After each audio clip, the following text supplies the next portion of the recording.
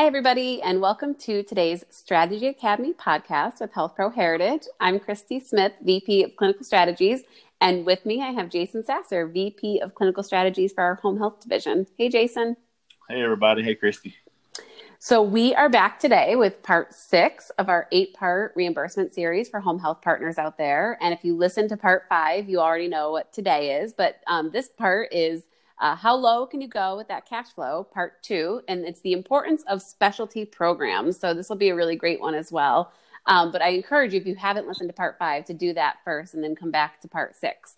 But let's just dive right into it, Jason, and let's just set the tone for our listeners out there. And how are specialty programs different from the care pathways that we talked about in the previous episode?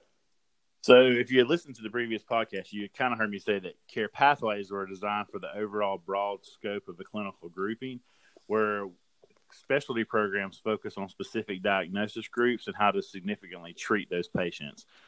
Care pathways really gives the detailed specifications for treatment, education, and improvement for the patient's whole clinical presentation. Gotcha. Now, what would you say is the most important part of a specialty program? So this is just my opinion, but I think a lot of people would agree. But I believe that it's definitely education. You know, clinical research suggests that around 60% of patients don't understand their disease process at all. And that's kind of sad, you know, to hear that. And I've kind of witnessed that myself in the field treating patients. Take, for instance, a COPD patient. They don't even know what COPD is, what causes it, what exacerbates it, what can they do to help themselves, what is their medication actually for, you know, how does their diet, activity, and exercise influence their lifestyle, and so on. So most of the time, if they know some of the key principles, then you'll have a patient who is more compliant and who will listen and want to improve, which is great, you know, as a therapist or a nurse. They just need for us to explain it to them and help them develop a course of treatment and action. That's great. And now, what would you say are the advantages, especially financially, for agencies to have specialty programs? There's a couple of things. For one, you can market to specialty care physicians such as orthopedic, cardiologists, endocrinologists, ENT, surgical, and the list can go on and on. You know, if you have these specialty programs that are based on clinically researched treatment plans and education, you can actually provide top tier care and treatment to their patients and kind of help decrease noncompliance and their hospital risk. In addition, it helps that you can take actually higher acuity patients than possibly your competition down the street, which actually means more revenue coming in your way through increased referrals and admissions. Awesome. Now, what are some ways that agencies can improve their specialty programs if they currently have some in place? So I would definitely, for one, go to the physicians that I had mentioned above, the specialty physicians. I would get protocols for the types of patients that will send you. And every doctor will be different. Even a group of orthopedic doctors will all have different protocols for their specific patients. That's one thing I've learned, just a hint of, a little helpful hint there. So make sure that, you know, you complete the protocol per physician, what they actually want. Then update those protocols at least once a year. It gives you a reason to kind of go back and talk to them saying, hey, you can take home data. We've had these patients for a year. Here's your improvement, you know, over the past year. Of course, do you want to change anything in your protocol? So it's just a good way to, you know, like I say, to give top tier treatment. Also, you can partner with an ALF or an ILF to get protocols from them as well. A lot of people don't think about that, but that's actually a good scope of practice to do as well.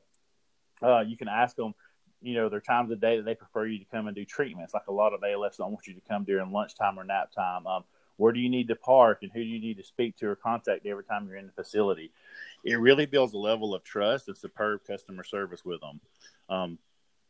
You can also meet with clinicians that are specialized in certain areas, such as Parkinson's, heart disease, and wound care. You have a lot of these people on your team, I'm sure. Also, I would recommend know all your clinicians. That's one thing that kind of when I was in the field and I was actually having to go out and sell to physicians and do specialty programs, I knew about every one of my nurses and therapists and all their years of experience.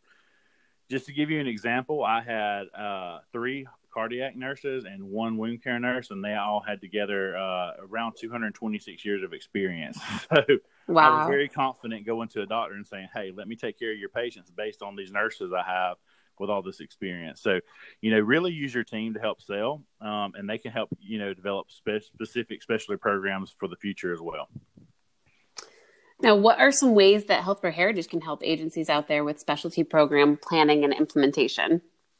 So the good thing about that is we've already done a lot of the work for you, especially us in Yeah. clinical strategies. This, Kristi. We've researched a lot of the programs such as safe transitions, fall prevention, ATAGO, CHF, etc. All that has the research and implementation ready for your agencies to use. So just call me.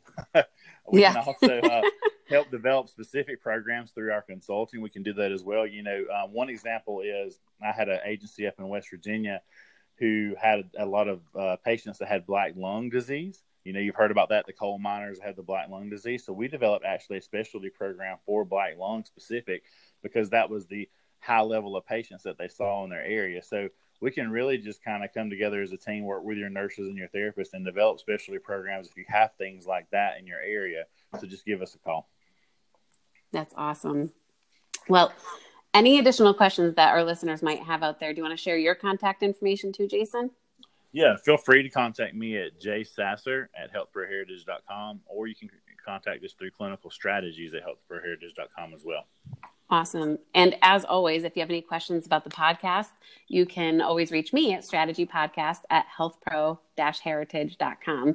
Jason, you want to give our listeners a little insight into episodes 7 and 8 coming our way in a little bit here? Yep, we're going to wrap up this financial series with these 2 episodes. The next one will be documentation for a deposition, your only defense under value-based care. And then the last one is getting a seat at the table, how ACO and BPCIA partnerships are essential going forward. Awesome. All right. Well, thanks for listening, everybody. And hopefully you're finding this reimbursement series helpful. And thanks so much, Jason, for your insight and knowledge as always. Thanks. Y'all have a good day. You too.